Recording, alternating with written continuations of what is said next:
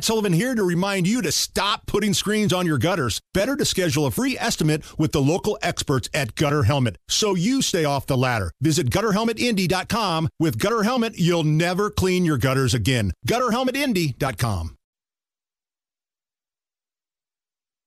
The only way to bag a classy lady is to give her 2 tickets to the gun show. It's Monday Gun Day with the Gun Guy. Just watch out for the guns. They'll get you. Guy Relford. Stop calling your arms guns. The Hammer and Nigel Show, 93 WIBC. My name is Nigel. Jason Hammer is here. Guy Relford is a Second Amendment scholar, a 2A attorney, licensed firearms instructor, also at one time a young fledgling lawyer who was part of the legal team that got the Colts to leave Baltimore and come here to Indianapolis back in the early 80s. Guy, how are you? Yeah, I'm great. By the way, I always exaggerate my role in that process because I can. But most importantly, thanks as always to our sponsor for Monday Gun Day, Fort Liberty Firearms in Avon. Great place to buy firearms, ammunition, and accessories. Check them out at FortLibertyFirearms.com. Was that the worst Colts game you've ever watched in your life? Like, I think back to some bad ones, like even worse than Curtis Painter era. Even worse than that 41-0 loss in the wild card in 2003 to the Jets. That game Sunday was just abominable. But did I use that word right? Abominable? In part because it's the Patriots, right? So you hate the Patriots, and we all went in there with some naive belief that at least we had a shot because they haven't been burning it up in Foxborough either. But there was just nothing redeemable about that game. Worst game ever? I don't know, man. I went through the 1-13 seasons and several 3-13 seasons. The pre-Harbaugh days of the 90s where, there was a lot of visiting fans in the stands those years, man. Oh, yeah. So, I mean, I've been through some rough times with the Colts since 1984 when they came here. But in the modern era, that's probably the worst. Because, 0 for 13 or 0 for 14 on third down. I mean, negative yards rushing. 9 sacks. Negative yards passing through at least a couple of quarters when you factor in the sacks. 9 sacks. There was nothing fun about that game. No, not at all. So let's talk about something that's possibly even worse than that, gun control. Now, Newsday put this article out saying the Democrats can win the midterms with a gun control platform. They would?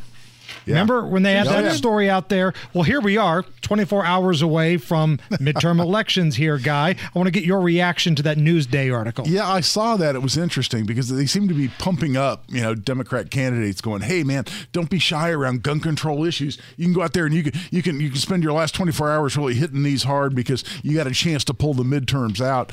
And they quoted some polls, and I've seen these same polls over and over where they have these nationwide polls that are population-based, and they say, oh, look, more people want gun control than oppose gun control.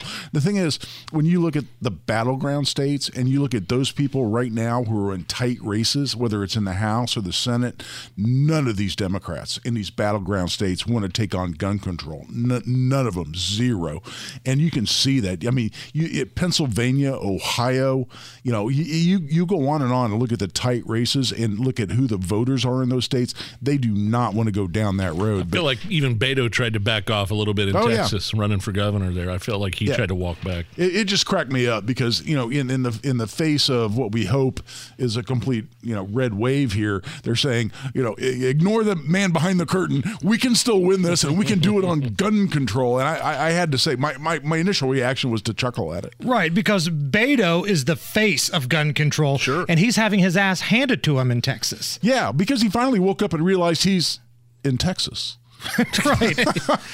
And people in Texas, last time I checked, they enjoy a good firearm from time to time. Yeah, he finally woke up. Because, again, that was his whole platform. You remember the presidential candidate debate among the Democrats where he says, hell yes, we're going to come take your rifle. Somebody finally tapped him on the shoulder and went, yo, Beto, you're in Texas. Well, not only that, but somebody should, even bigger picture, excuse me, Beto, Democrats are gun owners too. Yeah, well, good point. Well, and on that point, have you seen the numbers in terms of gun sales over the last not just week or weeks or months. Have you seen the trend? It's pretty dramatic. 38 straight months, I believe, gun sales topped 1 million in October. That's 38 straight months. So what does this mean, if anything, as we start getting election results tomorrow? Well, I think what's interesting is you look at this trend, and look, with COVID and all the unrest and the riots and people being murdered and businesses being destroyed. 20 and 21 set all kinds of records for gun sales, and so we're down a little bit from there. But we've maintained this trend of now, exactly as you said, Jason, for 38 straight months, we've sold the gun industry have sold over 1 million guns per month in the United States. What's that telling you is, yes, people like me are still going out and buying another gun. But what I see in my training classes, what other instructors like me see, what gun stores are telling me is we've got an incredible number of new gun owners. And if you're someone who's maybe been kind of on the fence, or you've been in the middle, you've been neutral on Second Amendment issues, and suddenly now, for whatever reason, because you're a single mother, because the crime in your neighborhood is starting to take off, whatever it is, you've decided, no, you know what, I want to exercise my Second Amendment rights. I want to have the capacity to defend myself and my family. And all of a sudden now you see which party supports your 2A rights and which want to campaign on limiting your Second Amendment rights. I think that foretells incredibly positively for Republicans in this next election. Are you seeing an uptick in training? Because we say all the time, if you're going to be a new gun owner, make sure you have the training to go along with it. Are you seeing an uptick of training to correlate with these sales numbers? Oh, absolutely. I just had a gun law class, where I just teach people how to stay on the right side of the law when it comes to gun issues and what is and is not the justifiable use of force, including deadly force in self-defense.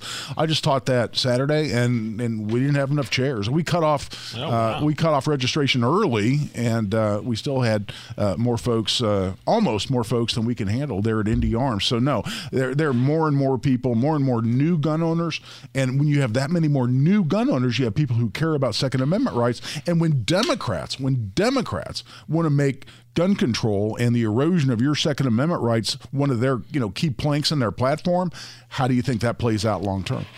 Hey, what's the first thing as a licensed firearms instructor, as you are, like for a beginner course, like a guy like me, doesn't have much experience with that sort of thing? What's the first thing you teach your students? Like the first couple things, like the very first, what do you need to know right off the bat? You got to hold it sideways like a rapper, right? That's rule number one, right? Well, hold on. No.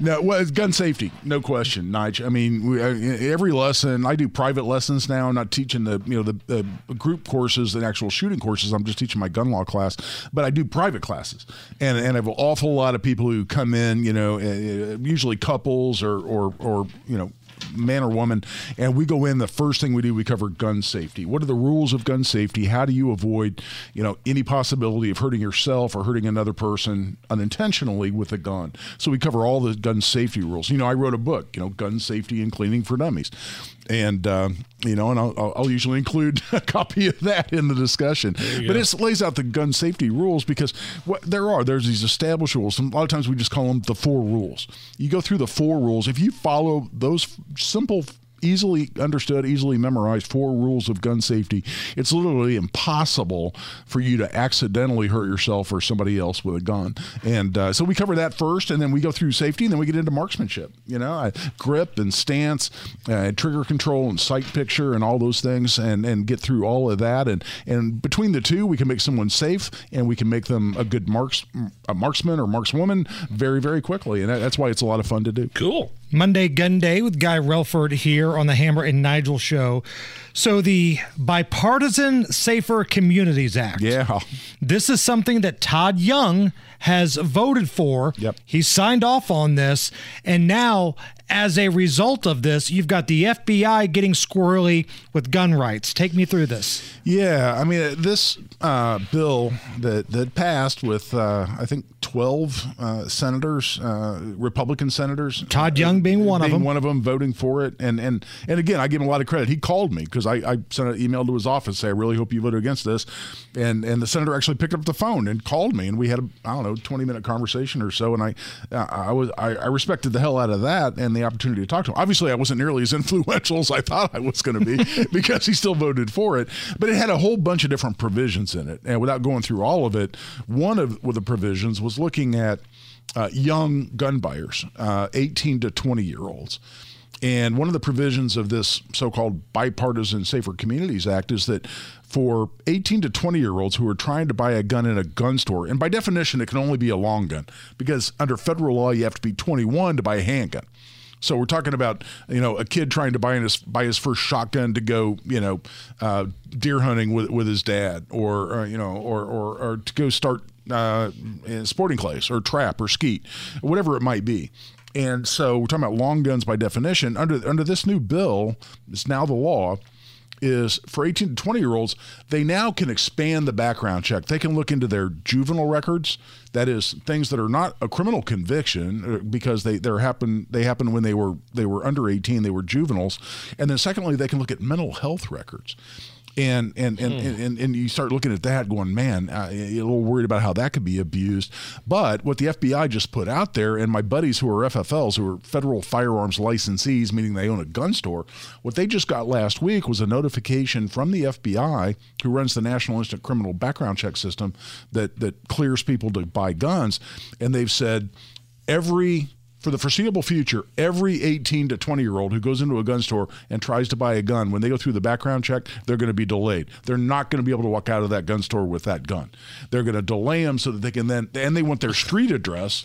I mean, gosh, what bad could come out of this? Right. Because that's not normally sent to the FBI as part of this process. And our Republican senator, who's been in the military, he's a Marine, I've been told, voted for this. He did. And now every 18 to 20-year-old who goes in to buy a gun is going to get delayed, meaning the FBI is going to spend some additional amount of time, up to 10 days, digging into their background, trying to decide if there's somebody who can buy a gun. It kind of makes a lie of the fact that NICS, the background check system run by the FBI, is supposed to be the national instant criminal background check system. Well, it's not instant if you're an 18 to 20-year-old. And if I could editorialize a little bit on Todd Young, look, he made a mistake voting for this. He catches a lot of heat for spending, obviously, including right here on this radio station. There's a lot of things that if I had him in a room, I would change about his voting record and how he approaches his job in Washington. But let me make one thing very clear, and even when I criticize him in kind of conversations like this, we need Republicans to win the Senate. We need Republicans to win the Senate. And here's why. A lot of people, think, it doesn't make any difference. I hear this all the time. They both are big spenders. It makes no difference. They're just, it's just the initial next to their name. Do you know who handles the confirmation of judicial nominees, including Supreme Court nominees? That's the Senate Judiciary Committee. Depending on which party is in power, Democrats or Republicans, either the Democrats or the Republicans run that process. As somebody who cares about the laws in Indiana, about Second Amendment rights in Indiana, we need the Republicans to win the Senate. There's no question about that. So I always want to throw that out there and say, look, I'm going to criticize people when they deserve it, but let's not forget how important it is for Republicans to win the damn Senate. But we, the Hoosiers, need the Republicans to put better candidates out there. Yes, sir. Agreed. Absolutely. No, but this is the candidate we got. And I know people talk about holding their nose and voting and all that. I get that. But don't forget how important it is, because you want Republicans or Democrats picking the next confirming the next Supreme Court judge. How did that go during Trump? Fabulously. How has it gone so far under Biden? Not so great. So this is huge, and it really impacts the future of this country, and I don't want people to forget that. Where can we get more information? RelfordLaw.com is where you always want to look for me, RelfordLaw.com. Guy, thank you. Always a pleasure, guys. Thanks. The Hammer and Nigel Show.